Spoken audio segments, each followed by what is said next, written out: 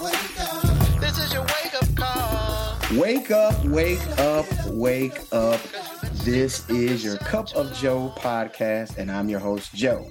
So you might be chilling again. Y'all know we back for a second summer season. And as you can see, we are in the coffee shop with some more heavy hitters, this time in the area of mental health. So, grab your latte, your coffee. I don't know why I did coffee shop. I'm not a coffee drinker, but I do herbal teas. And my kids are like teenage old folks, so they sit and do herbal teas with their legs crossed and everything, talking about life.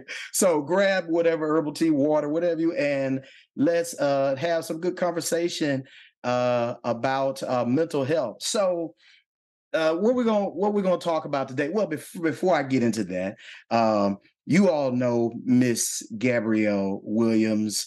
I don't know if it's LMTA. I don't know the N there. I'm so sorry if I want to get to the, because you earn those. You earn those. Miss Williams tell the people again where who you're with and everything. Absolutely. I'm Gabrielle. I'm a licensed marriage and family therapist, and I have a private practice called Soul Therapy, and that is local to Tuscaloosa. Yes, Miss Gabrielle Williams, Hancock. But we have a newcomer to y'all, but I've known her like all my life. This is a hometown friend of mine, schoolmate from University of Southern Mississippi, Miss Shaquita Holmes, and she's been working in, she's going to tell you about herself in the area of mental health. They all give a hand for our newcomer, the coffee shop, Miss Shaquita Holmes. Tell the people about yourself. Well, hi. I have been a therapist, a counselor for over 20 years. Right now, I'm doing a lot of things, okay? So right now, I'm a doctoral student. I'm at the end almost, getting a terminal degree in counselor education. And I'm working also as a crisis counselor. So I coordinate crisis care in the immediate 7 regions, so Starkville and all of those surrounding towns. Awesome. 20 years. Man, it's been that long. Wow. Awesome. Good deal. It is. We are excited to have you in the coffee shop today. And you all cannot tell, but we're from the same hometown. Now, I don't know how she lost her draw and I still got it. Lord, what did I do wrong? What did I do wrong, Shaquita? Why I still sound like I eat cornbread for breakfast? It's in there. It depends on what I'm talking about. It's gonna come out. It's in there. But man, we are excited to have you. I get excited about these topics. I guess I just don't have the patience to work in the area of mental health, psychology. I don't know, but it's always very interesting to me. So I don't know if you've all seen this meme of this kind of humanistic like dog that's sitting at the table with the hat on, and the fire is just going all around him. And he says, "I'm fine. Everything's fine." And I thought about that. I was like, man, that would be a great topic. And I said, who can I get? I know we have, who can I pair her with to talk about this topic of when the building is burning around you or in you or what have you. And you're just saying, no, everything's great. And you're kind of ignoring the warning signs. Is it, and just really dive into mental health. That's the topic. But of course, we're going to dive into a whole lot of it. I'm not going to take up all your time. See, again, a Louisville word. We're not going to belong. We're not going to belong the time. But I just want to ask a few questions of our heavy hitters in the area of mental health. First, I want to start with this. So I thought about this because I thought about our mothers, our fathers, our grandmothers, grandfathers, aunts, uncles, who I'll just speak for me. I don't want to speak for everybody. I don't want to speak for everybody. You know, you just suck it up and you move on. The building's burning. Hey, we can't get to no water. We just got to make a way. We got to find a way to do something. But something's happening inside you, and we see more people going to counseling these days. We see more people going to therapy and everything. So, what is? And I'm gonna start with Miss Holmes. What's the difference from back then? Because a lot of my foreparents did not. They didn't believe in therapy. It was pray or it was do what you do, and you know whatever. So what's the difference from back then to now as it relates to mental health therapy, all of that? What do you think? So I think you start out by understanding that we have so much more access to things. We have a lot more practical knowledge in terms of how our body operates, how things happen, what the intersections are with different conditions. So I'm sure everybody kind of has this story, right? Let's say Uncle Johnny was 18 years old. He went to Chicago and it was going to be great, but somebody slipped something in Uncle Johnny's drink and Uncle Johnny ain't never been the same. I think like so many African American families or people of color have that same narrative. But really, what happened is there was probably a history of mental illness in the family, and Uncle Johnny left the environment where he was comfortable. He was probably faced with a lot of stressors and traumas and different kinds of things. And he's 18, he's at a key age where if he's going to have some kind of mental health break, that's when it's going to happen.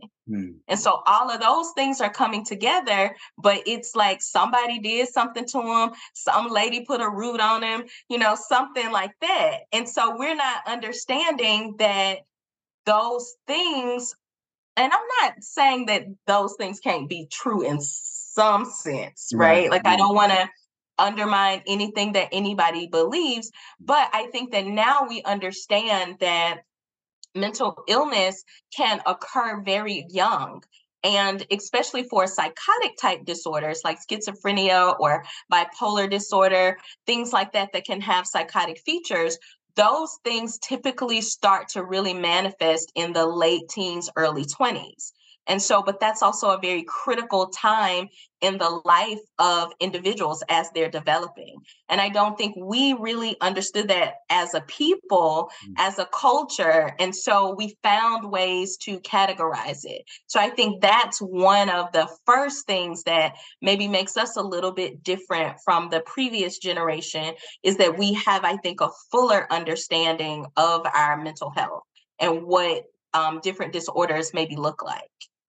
That's a good. You said something. I put a pin. I'm gonna come back to you, but I want to go. I got a kind of question, just kind of to piggyback off of that for Miss Williams. So you walk in. I'm gonna use a pastor word. I hope this is a word. You walk in a duality of church and the psychology world, mental health world, if you will. So, what do you say to some that are uh, that say that that's what I want to get to, that this undermines their belief in faith and all of that? But I mean, you use it so. I mean, you like marry it so well. How do you get over that hump with someone? Absolutely. It's a challenge. And the primary concern is how do I respect that both things can be true at the same time? Because you can love the Lord and have a relationship, and you can Mhm. still prioritize your mental health. Just as much as people love their faith and their beliefs, Yes. they still have to exercise and they have to eat a well balanced diet and they still got to go to work to make money. So, faith is not a replacement for practical things we have to do to take care of ourselves. And so, when you're trying to blend those areas, it's all about what's the balance there. because Mm. I can't be so religious heavy or so faith driven that I ignore the fact that there's also a responsibility on my part. And, for example, most people aren't sitting at home going to church. I'm going to just keep going to church and the Lord's going to pay my bills. That's a good prayer to pray. But at some point, you also probably have to get a job, make some money, sell something, do something. And I Yeah. think with mental health, it's acknowledging that if I have feelings of I'm overwhelmed or I'm irritated or I'm having troubles parenting or in my marriage, yes, I can still pray and take those things to my believer, my creator, but I can also go to somebody who's trained to help me with that. Help me better Yes. communicate, help me manage my emotions, help me understand them better. And I think it's just balancing that duality, like you said. Yes. I definitely agree. Listen, we always say, well, my pastor always says this when, I mean, you go to counseling sessions with priests and pastors and ministers. Um, we don't call them counseling sessions. He said we give godly advice that protects us. And they say, you counseled me and this didn't work. But hey, I give godly advice according to the word of God. And why not? We have two ladies on here that both, both have faith, and they also work. And I mean, that's why I'm excited about it. It's such an awesome kind of duality to walk in.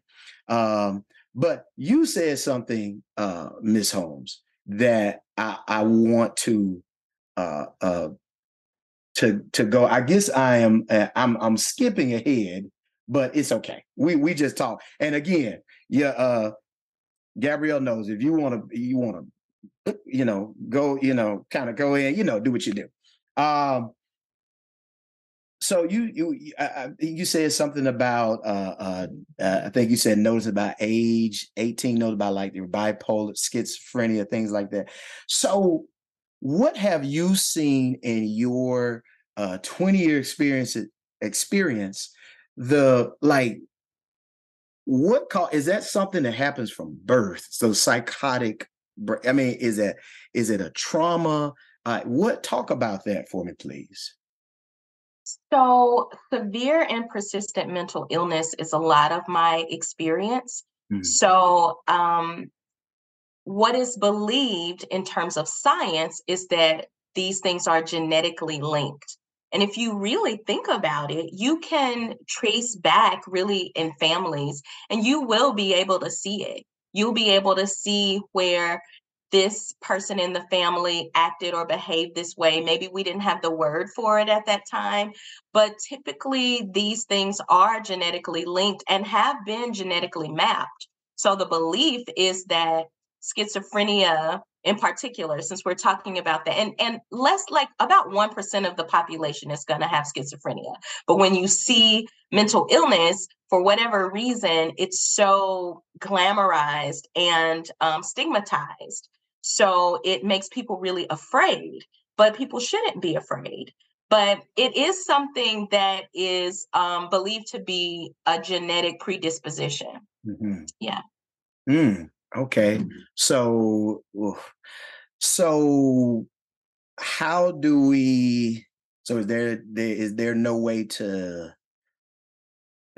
I'm using the Well, wrong yeah, term I mean, to prevention, right? yeah, So prevention. there Yeah. is actual ways to be, it's early intervention. It's all the things that Gabrielle talked about. It's these kinds of avenues, the things that you're providing for people so that they can be aware. So that you begin to learn what are the signs of some kind of early psychosis. What are the signs of depression? What are these signs? Because when you can start to see what these things are, then you can address these things. And the quicker you address something like this, the better it is for the person in the long run.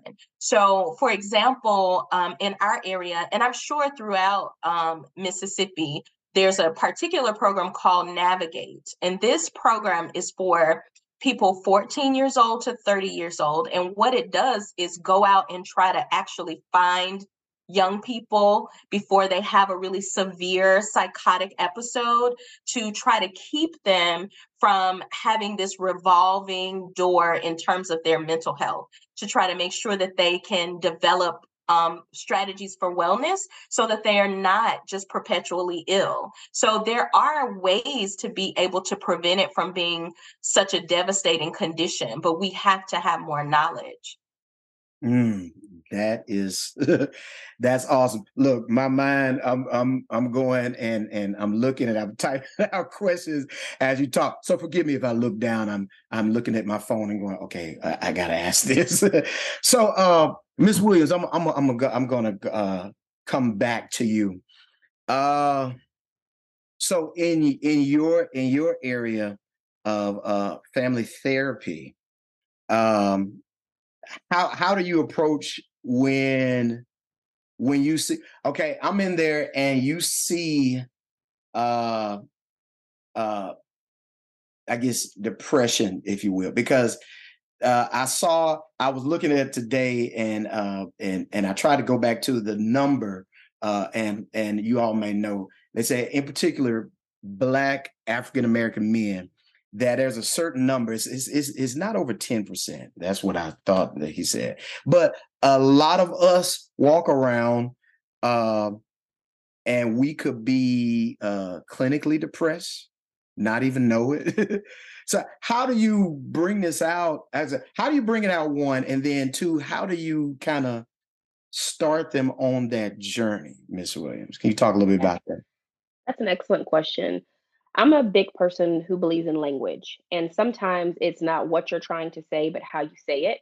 And so, particularly for populations like, African Americans or minorities, it's all about how you're going to describe and treat their issue, because a lot of us may not resonate with "I'm clinically depressed" or "I have anxiety." Mhm. But do you identify with feeling overwhelmed, with feeling on edge, or "I'm irritated," or I always feel like the world is on my shoulders, something like that. So you have to figure out what language fits the client and help normalize their experience, because a lot of us don't like to be labeled. I think, she did an excellent job talking about how, it gets stigmatized. And Mhm. that stigma, we don't want that attached to us. And so we're quick to say, oh, no, no, not me. I don't have that. I'm good. I'm not depressed. I'm fine, because we have a negative association with that. And so to reduce that, I try to remove that label and I ask them, you tell me what you're feeling. What do we need to call that? And how can I help you with it? And Mhm. once I meet them where they are, we can collaborate together to get them the help that they need. And sometimes it's, how can I alleviate the symptoms that you're having? How can we create small scale solutions to prevent whatever is causing your stress, things like that. But I really try to simplify mental health. It doesn't have to be this big, scary thing where I don't want to touch it, it's taboo. Mhm. It's simple. It's human nature. We're all human. We all have emotions, and I try to normalize that process. Okay, so all right, so I'm staying with you, but so in normalizing and trying to okay, you normalize a process. How do you dig deep to say, okay, uh, you have this addiction, or or you doing well, it's addiction, this, or just it's a destructive, or Hmm. it's not a constructive habit for you. Yeah. How do you get that out of a Yeah. person? Like, how do you move? Absolutely. I'm sure you've heard the term, "You have to catch a fish before you can fry it." And Mhm. sometimes in therapy it's just like that. You really have to have a solid foundation and relationship before you try to dig deep like that. Just Mhm. like you wouldn't want to go to the doctor and they have to perform surgery on you. They don't give you any local anesthetic, nothing to numb the pain. It's going to be really, really painful. But if they do something beforehand to prep that site, you're more likely to tolerate whatever they're going to be doing to you. And so the first step is getting them into therapy, building a good relationship. Okay. How can we develop some trust here? Because we do know that dating back, even in the slavery time and things like that, Black people didn't trust medical professionals. And so fast forward to today, we got to garner that trust. So let me get you on my team. Let us be a collaborative force here. You trust me. That way, when I do have to dig or I do have to push, you're not thinking, here's this person who is an enemy to me, but I'm an ally. I'm someone that they can trust whatever opinion or advice that I'm trying to give or that I see. So trust makes a huge difference. And then again, it's how I'm going to approach that, because, some things are really hard to hear. And so you have to lace that with empathy. In the faith world, we talk about grace and stuff like that. But when people are struggling, you don't want to make their struggle heavier. So how can I lighten this for you and help walk through that journey with you? That is some great, great stuff. We're already into you all, I always send questions, and I have such great, great guests that I don't really have to ask, but there's so much experience in the room. You already we're already into like my third question, which is kind of, how these small fires can turn into big fires.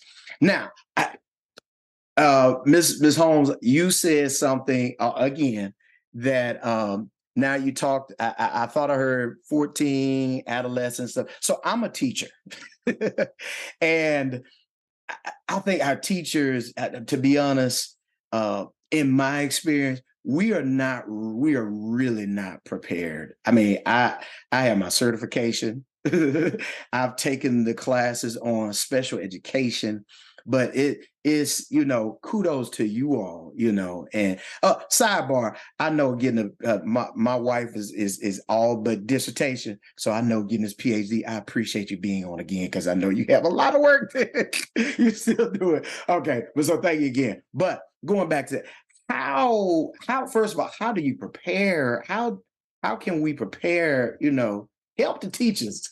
How do we, because there are so many that are dealing with trauma at home, and that have gone through some things, man. Some of the things that I've heard, I honestly, even in my education, I'm not prepared to hear that I'm sleeping on the floor at the home, and I felt somebody touch me, but I just act like I was asleep, and I'm like, and I'm just sending them to the counselor, and even our counselors are not necessary. How do we help us? What do we do? Well, that's a tough one because we're not equipping our teachers and our educational system in the way that I guess I feel that would support our children the best. Okay. Having a small child Yes. in the school system, it is worrisome. But I think one of the things that I try to do for teachers and that I encourage all educators is try to know the resources that are available. That's really one of the best things that you can do for the students that you serve, the students that you teach, is to be a resource for them. So sending them to the counselor, sometimes you may even have to be a resource for the counselor. Another thing, which might also be a touchy kind of thing, is really being honest about those teachers that triggered the kids. There are some environments where the child is already having a lot of trauma, already having a lot of things go on, and the teacher, maybe not realizing it, is adding to that distress. And so I've just really tried to support teachers and empower them. Like, this is how you can have a conversation with Mrs. or Miss such and such about things that you've seen. You want to have a great collegial working relationship with people, but it can be very difficult when the you're seen maybe as the enemy if you're coming to tell them this is a problem with the way that you're but I think this works the best, obviously, when there are administrations where there's an open door, where there's a lot of wisdom in the way that they are addressing teachers when they're problematic. But I think it's, again, just to recap, it's making sure that you understand and know the resources that are around for you, and utilize those resources, utilize the counselors that can come into the school and maybe do some kind of therapy, because that's available, or empower the school counselor with information that, hey, these are some people, I really feel like this child is having these issues. And I know that School counselors are so inundated with so much work. They don't really get to do a lot of actual counseling. They have so many administrative duties that they don't really get to focus on it. So I think that they would appreciate a teacher who had the initiative and took the initiative to say, these are some concerns. Here are some resources that could possibly be helpful. But I realize that's a lot on an already tough schedule, an already demanding workload for teachers. Yeah, but it is so necessary. I mean, um, yeah, and I mean, just to be honest, my early years of teaching, I've been teaching for about 8 years now, and yeah, I was the enemy because coming from that background, old school, and then you listening to teachers when you get there, you have to be like this, you got to do this, you got to do that, and I probably made enemies until I heard those stories, and I'm like, man, I don't I don't want to mess up anything, and you don't want to just hit with, hey, I'm praying for you. No, they need some other resources. So that's some good stuff that even I'm going to take in my education field as well. That's some real good stuff there. So I'm gonna go back to this question. I know we talked about our predecessors, and you said a lot. I'm gonna open this up to anyone. Do Because if you talk to some that were that are older than us, they will still say that they were still mentally tougher than this generation. This generation is just not as mentally strong to do the XYZ blah blah blah. What is your professional opinion on it? I know that we talked about that they just didn't have access, but there are still some that believe that that my generation and on down, this is just a soft generation as it relates to our mental. I'm gonna open up to anybody. What is your take on that? Is it? I mean, or it's just one of those generational things? I think strength depends on the individual and it looks different from generation to generation. So it's really unfair to compare, oh, well, this generation did this and this is a lot softer or harder than the current generation because we have different contextual factors. We are in different times, like she said, with having access and whatnot. So we're living in different times. And with living in different times come different set of circumstances and also different opportunities. So what I will say is I think previous generations, in addition to not having access to certain things, we also didn't talk about it. And because we didn't talk about it, it became easier to avoid. And so, like she said, we'll chalk it up to something else or like, oh, this is the problem, not that. And we just kind of danced around it and we worked to appear strong because we were never addressing it. Nowadays, I think we have more people giving a voice to it. And so it gives this appearance of, oh, well, they're soft or they're always complaining about X, Y, or Z, when in reality, they're just more vocal. And so I think we are in a more vocal and visible time, especially with social media, because a lot of people find comfort in putting things on, TikTok or Instagram or Twitter. We're having more conversations. So I think it's less about stronger and weaker and more about more visible, more seen, more vocal, in my opinion. That's big. I mean, because in my last podcast, we were talking. This is I'm swinging it over to you, Miss Holmes. We were talking about this. This to me is a very strong generation. I did not have to live through COVID, and that was, I mean, as a child. And that was tough for me as an adult. We were talking, it was Father's Day. We were talking just for us mentally. Uh-oh. She'll be back. But just for us mentally, there you go. All right. It was tough. So, Miss Holmes, tell me, are you seeing more uh, uh, cases because I had to, me and my daughter, we had to have a talk, and my son, and because do you see some after effects of living, in isolation for a long time and all that good stuff? Well, not good stuff, but Yeah,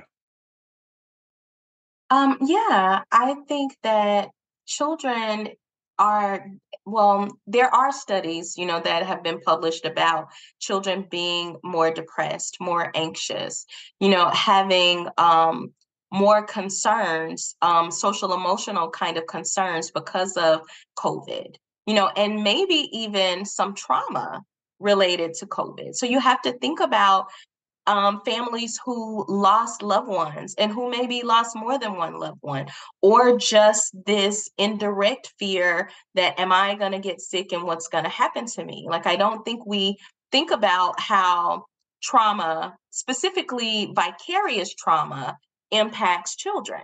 So not that they are the one that's specifically having the the act is happening to them. They're not being maybe directly harmed, but because they're on the sidelines seeing it, they can also be traumatized. So for sure, the age of COVID and a lot of things, like think even about like during the protests and marches and things around Black lives, all of those things can be great things for children to understand in the right context, but can also be really traumatizing for them if they don't have the support to be able to understand what's actually happening.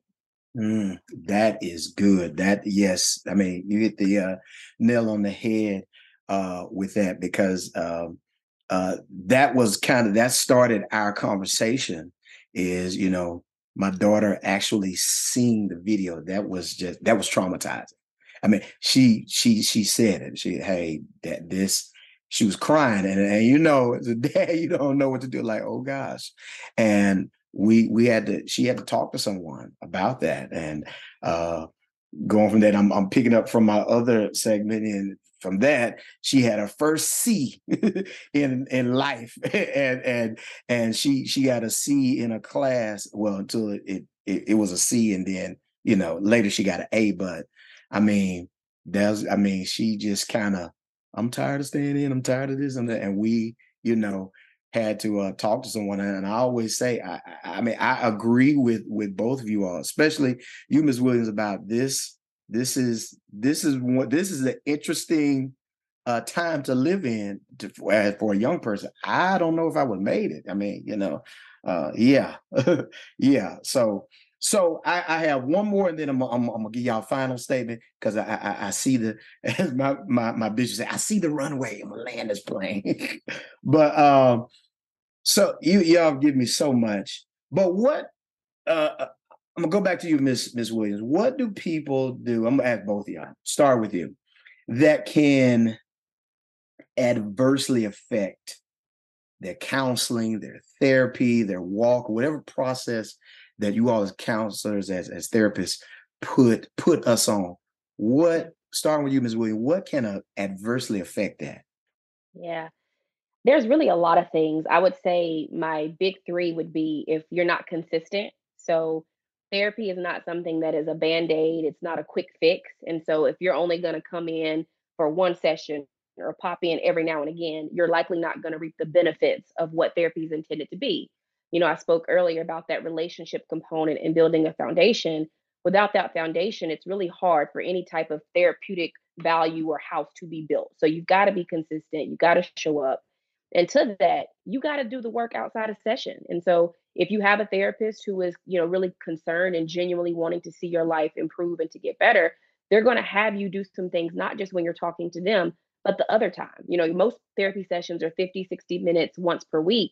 That is not enough to overhaul your life and to get you on the path that you want. So you got to be dedicated to doing those things that they're asking of you outside. And that could be setting boundaries, taking care of yourself, making certain decisions to improve your life, things like that. And then lastly, which is kind of granted, is you got to be honest. There are so many times people will come into therapy and not tell the truth, and it's almost like they don't want to share certain things with the therapist, but we can't help you if we don't know what's going on. And if you give us half information or just completely erroneous information, we're working against something that's not even touching the real thing. So if you don't feel like you can trust your therapist, find someone that you can. But trust is huge. You got to be honest, because without it, you're likely not hitting on the right stuff. So those are my big three. Oh, those were great. I love the one. So just know if you know y'all if y'all hear a commercial about this before, therapy is not a band-aid. I'm gonna put that on a shirt. No, I'm just kidding. I'm teasing. Ms. Holmes, what do you have to add to that? I completely agree with everything that was shared. Honestly, like I had my little list and I'm like, no, okay, cross that out. She covered that one. Okay, cross that one out. She covered that one. So I think I would just only expound on the counseling relationship, understanding that just like a relationship, you may not gel immediately with the therapist. And it's okay to go and seek another therapist. Where there are problems is definitely the inconsistency, but African Americans in particular are more likely to go to one session and not come back for any others.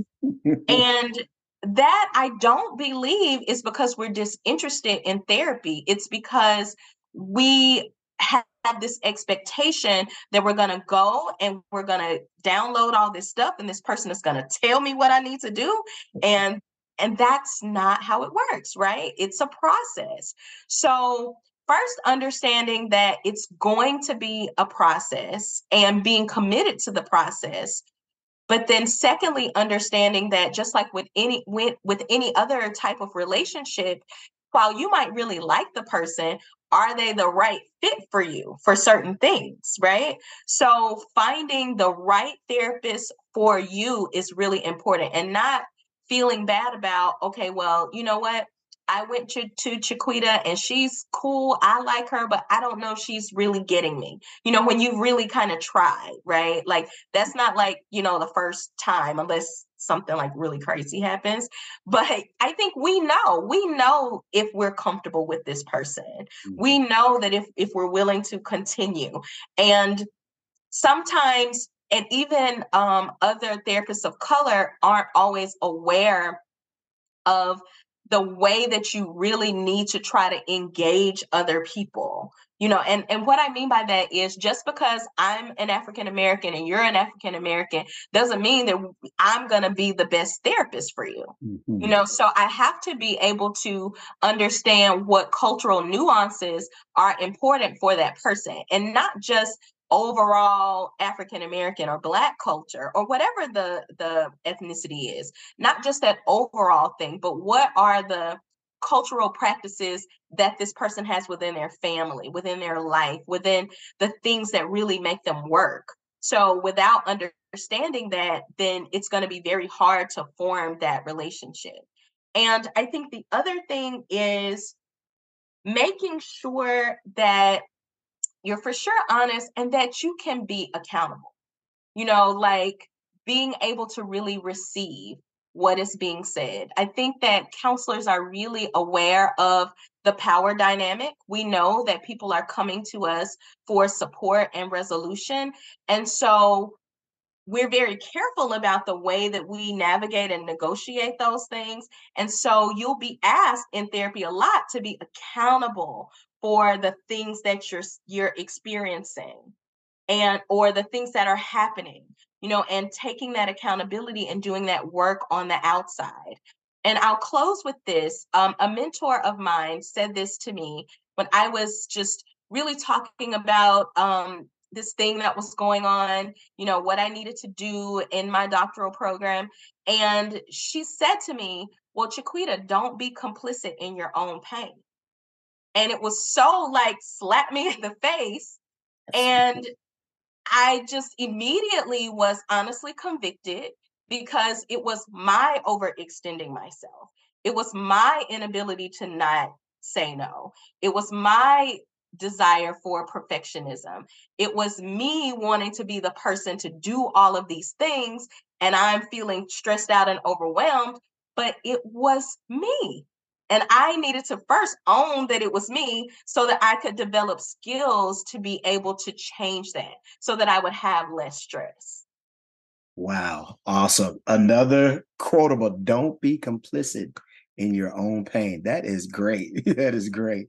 Listen, I was going to say, do y'all have any final statements? But I think I'll open the church doors on those, on those right there.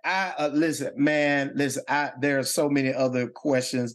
I will definitely have to ask y'all back for real, because it's so, one of the things I heard from both of you all is relationship, and being honest and being open. And one of the things that I hope, and you all correct me if I'm just saying it wrong. I don't want one of the things that I don't want, because I'm on Twitter, I'm on all this. I don't want people to see this as just a trend and not take it serious when they come in and they talk to you all, and they don't, and that's what I kept hearing is man, I hope is not, because I see it as a trend, because I'll see the tweet, man, I met with my therapist today. They said XYZ. I don't think your therapist wants you to be saying that on Twitter. But and so what I've heard to help me in my own life is when you have that counsel, when is to be open, honest, and value that relationship. And that's been almost the thematic of the night. Ms. Holmes, Ms. Williams, thank you all for coming to the coffee shop. Do y'all have anything else? Thank you. No, thank you so much for having me, for having us. Yeah, thank you. We appreciate it. It was so informative. It was just awesome. And again, this has been, I have to cut it off because I hear my coffee machine going off, my virtual coffee machine. So I want to again thank our guests, Miss Williams, Miss Holmes, Miss Gabrielle Williams, Miss Shaquita Holmes, again with some great stuff for our coffee shop audience, our Cup of Joe audience. And I have been Joe, and this has been another episode of Cup of Joe, and I will see you all later.